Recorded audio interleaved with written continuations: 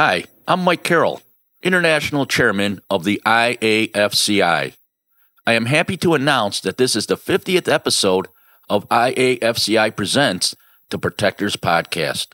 Over the past 2 years, Mark and I, as well as Modified Media, have been so honored to give our subscribers and listeners information to help avoid being a victim of fraud, scams, financial, and cyber crimes.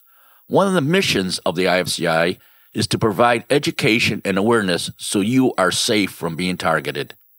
We would like to thank all of you for listening and hope you encourage others to listen and subscribe to the podcast. For our 50th episode, we invited a very special guest to the podcast. His voice will be immediately recognized by everyone, and we thank him for celebrating our 50th episode. I'm Bill Kurtis, and you're listening to the Protectors Podcast. Introducing The Protectors, inside criminal minds from around the world. Presented by the IAFCI, leaders in safeguarding consumers from fraud and scams for more than 50 years. And now your hosts, International President Mark Solomon and Chairman of the Board Michael Carroll. Hello, everyone, and welcome to IAFCI Presents the Protectors Podcast. This is Mark Solomon, President of the International Association of Financial Crimes Investigators. So many special things are going on with this episode, starting with April DeValcanier, who is filling in for Mike Carroll. April is the chapter president of the Wisconsin chapter of the IFCI and a frequent guest of the podcast. Welcome back, April. Thanks, Mark. I'm so glad to be here. And today we're at the CC Rock Conference. For those of you that are not familiar, it's the Cook County Retail Organized Crime Conference down here in Illinois. Yeah, we got 500 strong investigators, 2 days of training, and subject matter experts. It's been a great conference. It absolutely has been. Yeah, so April, I'm also excited that you're here because this is going to be our 50th episode of the Protectors Podcast, and it'll be airing on August 30th, 2023 at our IAFCI Annual Training Conference in Tampa. Mark, that's awesome. And I am so excited about our guest speaker. As I look to my right, I can't even hold my excitement in. Please introduce our guest today. He is the legendary TV journalist, producer, narrator, and news anchor, and fan favorite of so many true crime stories such as American Justice, Cold Case Files, and American Greed. The Protectors Podcast is honored to welcome to the show as our 50th guest, Mr. Bill Kurtis. Thank you very much. Love to hear that. So, Bill, I have to say, growing up in my teenage years all the way throughout my adulthood here, and I'm getting older, I know, but your voice just resonates with me. The shows that you have done, I spent 26 years in law enforcement and watching Cold Case Files, American Greed, American Justice. I can't tell you what an honor it is to be sitting here in the same room with you. And so, Bill, how did you start your career? I read that you actually got involved in the news by accident. You were studying to be a lawyer? Well, I graduated from law school, Washburn Law in Topeka, Kansas, and I had accepted a job in Wichita as a trial lawyer, personal injury lawyer, I think, and we're studying for the bar. And my friend asked me to fill in for him on doing the 6 o'clock news. That was my part-time job.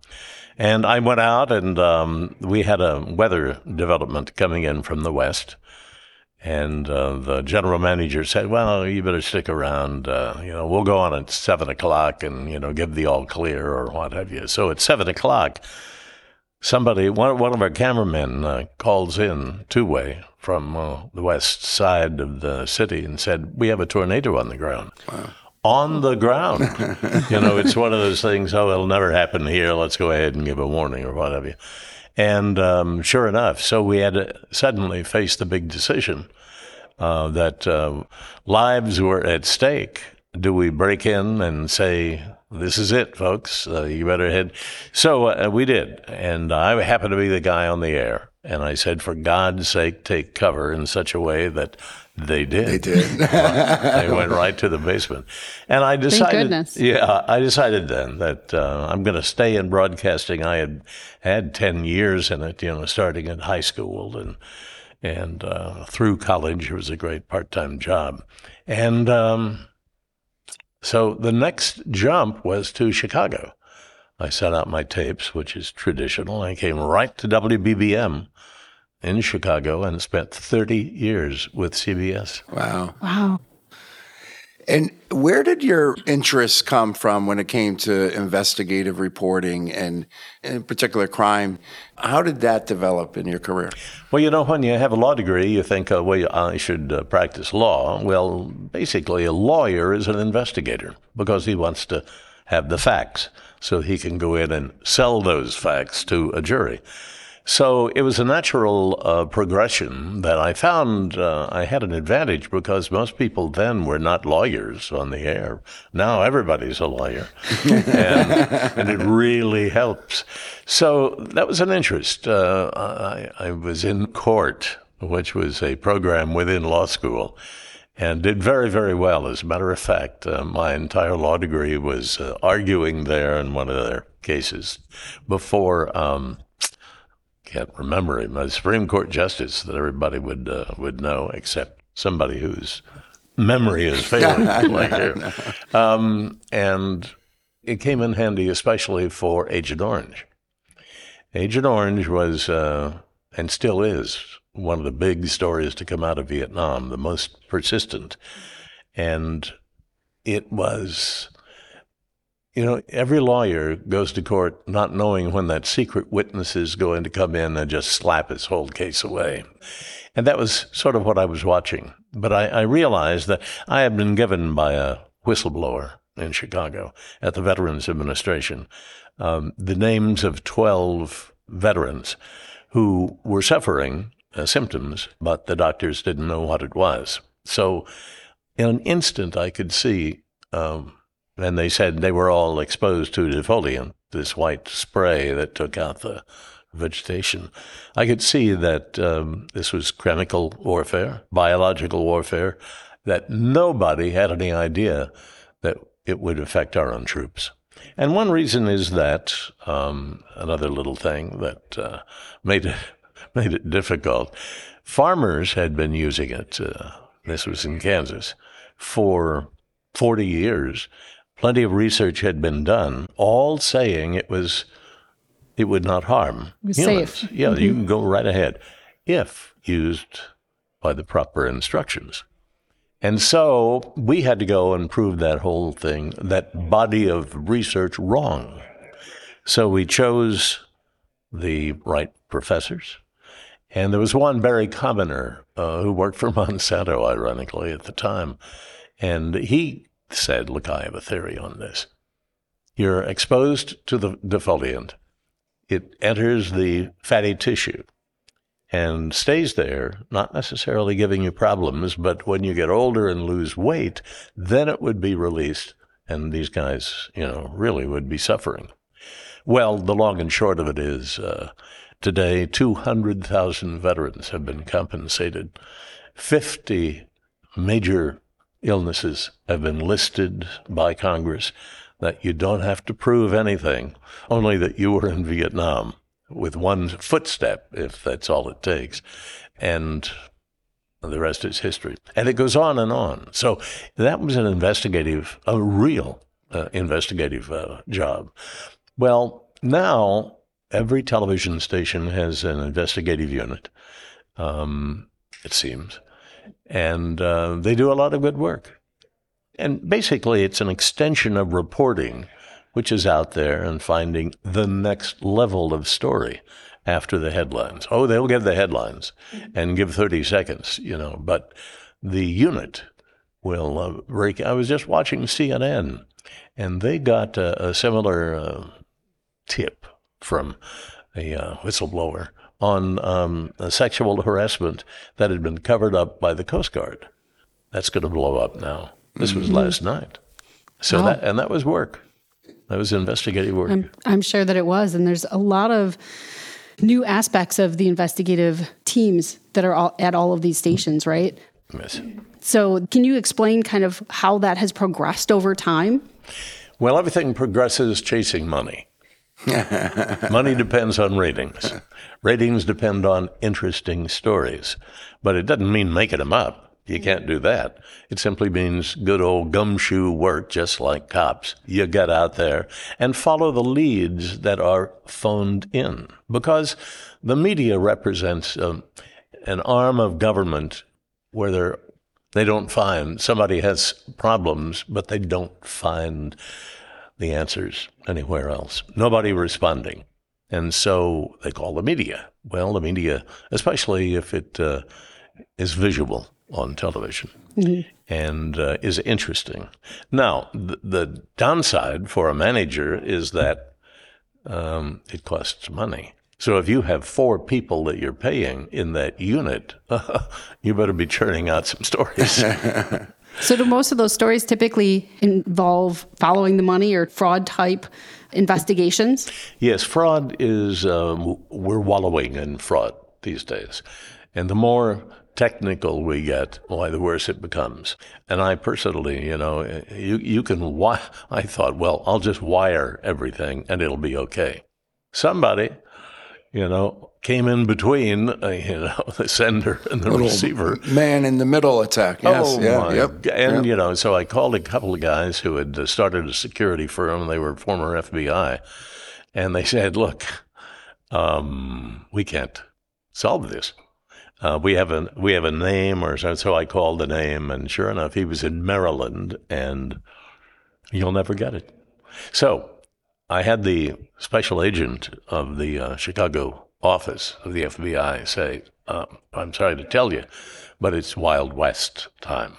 And if people knew how tough it is on the internet, they wouldn't do business at all. Yeah. Well, anyway, there's that, and then they're rummaging back. So we start mailing again our checks, and now we have mail fraud. Mail carrier. And mail theft. Well, Just that's doesn't right. stop, does Mail it? carriers. And last night, we had somebody on the air, a retired mail deliverer, and he said, we want some help out here, protection. We're all alone. We're walking into and the way armed robberies now help, there are 4 guys in a car. They stop in the street. They jump out. And, of course, the cops can't get there for 90 seconds or so. By that time, they have pulled out their weapon and not intending to use it, probably. Give me your phone. Give me your money. We're out of here. Yeah. And Bill, we're seeing a huge increase not only here in Chicago, but also across the country with robberies of mail carriers. And it's, believe it or not, their primary target is to get an arrow key that opens up all the blue bins and an entire zip code. So what's amazing is they're using violence or threatening violence to commit a financial crime. And, I know the Postal Inspection Service is doing an incredible job investigating these crimes, but you're right. Our own postal carriers are sometimes not safe out there just delivering mail for us. And it presents the big problem. How do you stop it? You can't assign a policeman for every mail carrier. You can have communication, perhaps, and maybe assign somebody for a several block area, and they hit an emergency switch, you get a red light, then rush to the scene. But, we're all facing it. I mean, we're in Chicago especially, we have this terrible crime problem of gun violence. And every time, wrote a book, against the death penalty. And, sure, I'm ready to go out and fight against the death penalty. And every time I start it, there is a crime that makes me rethink it. We had one in Chicago just a couple nights ago where a guy comes out of the house. He doesn't like the noise the children are making on the street. He shoots a 9-year-old girl in the head. In the head, no questions asked, no dialogue. Obviously, I guess he's mentally ill, but we'll find out. Mm-hmm. I mean, just how horrific. Unbelievable. Mm. And Bill, I wanted to ask you too, your show, American Greed, I am a huge fan. I know you're here at CC Rock today at our Organized Retail Crime Conference, and we'll be speaking this morning, but you're going to highlight 4 cases that went to trial, what you call the trials of the century, I believe. And can you tell us a little bit about each one of those cases and what they were about? It'll take me an hour. But anyway, I'm going to start with Richard Speck. And there are a number of things. We think we know Richard Speck, 8 student nurses killed by this terrible man. And what people most don't know is that there were 2 landmark Supreme Court decisions that came down within months of the case, which really tied up the prosecutor. One was Miranda, the Miranda rights. A little guy in Arizona. Why they suddenly institute. Earl Warren wrote 90 pages, I think, of Tom Clark, something like that. Then the second one was a pretrial publicity, and it was Sam Shepard, who was convicted in Cleveland of killing his wife, and the Supreme Court decision described a Roman circus. The press occupied every seat in the courtroom. They put in a special long table next to the exhibits and 3 feet from the jury where other press members, reporters could sit. They could talk to the jurors coming and going. Wow. It's just today, it's unbelievable. Yeah. And first of all, they had to deal with it in the Speck case, and they changed the venue to Peoria, but they were worried about the Miranda. They pulled him out of a Skid Row hotel and finally discovered by erasing dirt on an arm the Born to Raise Hell tattoo, which ultimately identified it as Speck. But it was 3 weeks before they even talked to him, just to make sure that they didn't violate the Miranda instructions. The other one is the conspiracy trial here in Chicago. It's been made movies and radio and everything has been made of it. But I saw it from sitting in the courtroom for 6 months. And it was indeed a circus. They were trying to disrupt the trial by just being so, demonstrative that they couldn't guarantee, a fair trial. But Julius Hoffman, who his legacy is stained from, being a very tough guy. But in writing it up, I felt sorry for him because he was trying to maintain enough decorum so that they would have a trial. And then I'll move to Charles Manson, which everybody knows by heart. Helter Skelter, is there anything different there? Charlie was could be instrumental for the rest of us because he had created a cult there by his family in the Spawn movie ranch. And how do you do that? Well, he had sex, drugs, and a personality of a pimp, which gains control over people because, first of all, you restrict the information flow into these people. And they believed he was Jesus, and they should do anything to save themselves, survive the Holocaust that was coming, and they would do everything. Vincent Bugliosi, the prosecutor, believes that in order to kill with stabs and strangulation 5 people, you have to have a piece of evil inside you. I'm not sure that you do. I kind of sided with Vince Bugliosi, the prosecutor, to believe the combination of drugs and just this personality was enough to do it. And then peer pressure, because there were 4, 5 that went in to Sharon Tate and then the LaBiancas and made it difficult. And then Angela Davis, which is interesting. I don't know that it made the news back here, but it was probably the worst crime to enter a courtroom. The Soledad brothers were, back in the day, on trial. At least one of the brothers was on trial. Angela was in love with another one that happened to be incarcerated.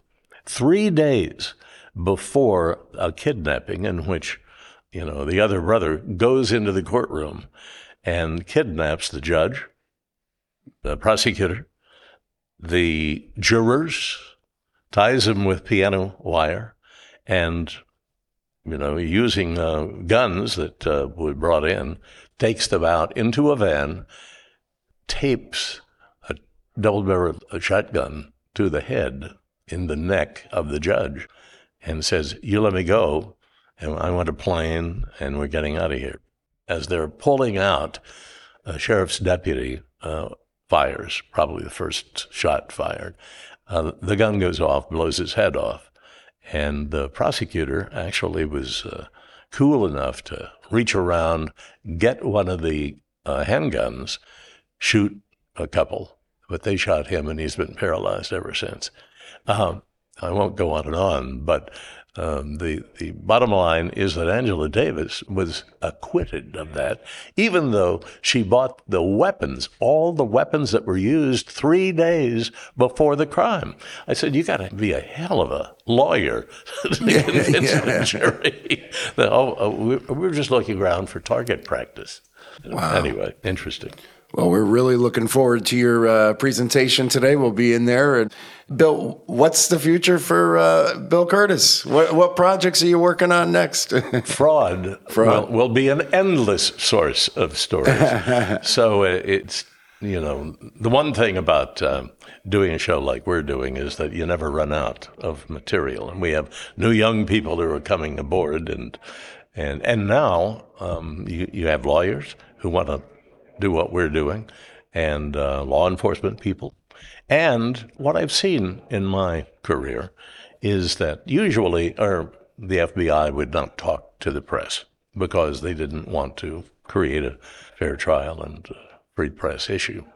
Now they turn to us within a day because they realize that by getting the story out, they'll get the leads. And so it's a nice partnership. Did I also hear you earlier say you're working on a book? Yes, I am. A memoir. It's a little too long, 800 pages. Well, you've had a very successful career, so you need space. Let's see. Do I eliminate the story about going to the brothel outside Las Vegas during Howard Hughes' term, or the one visiting a drug lord in Myanmar?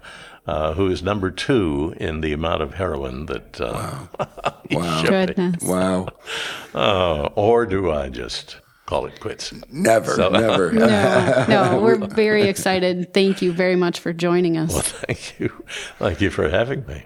All right. Well, folks, again, the incredible Bill Kurtis was here with us today in this podcast, and we thank Bill for taking the time to sit down and sharing his expertise and knowledge with us. And again, keep going strong. Like I said, I love hearing your voice anytime I can, and it makes me stop on that channel and listen and watch your shows. Well, thank you. I'm familiar with your podcast. All right. So I feel like a veteran. Right. Well, welcome Save back. this space. Thank you. Thank you, Bill. Thank you. Bye-bye.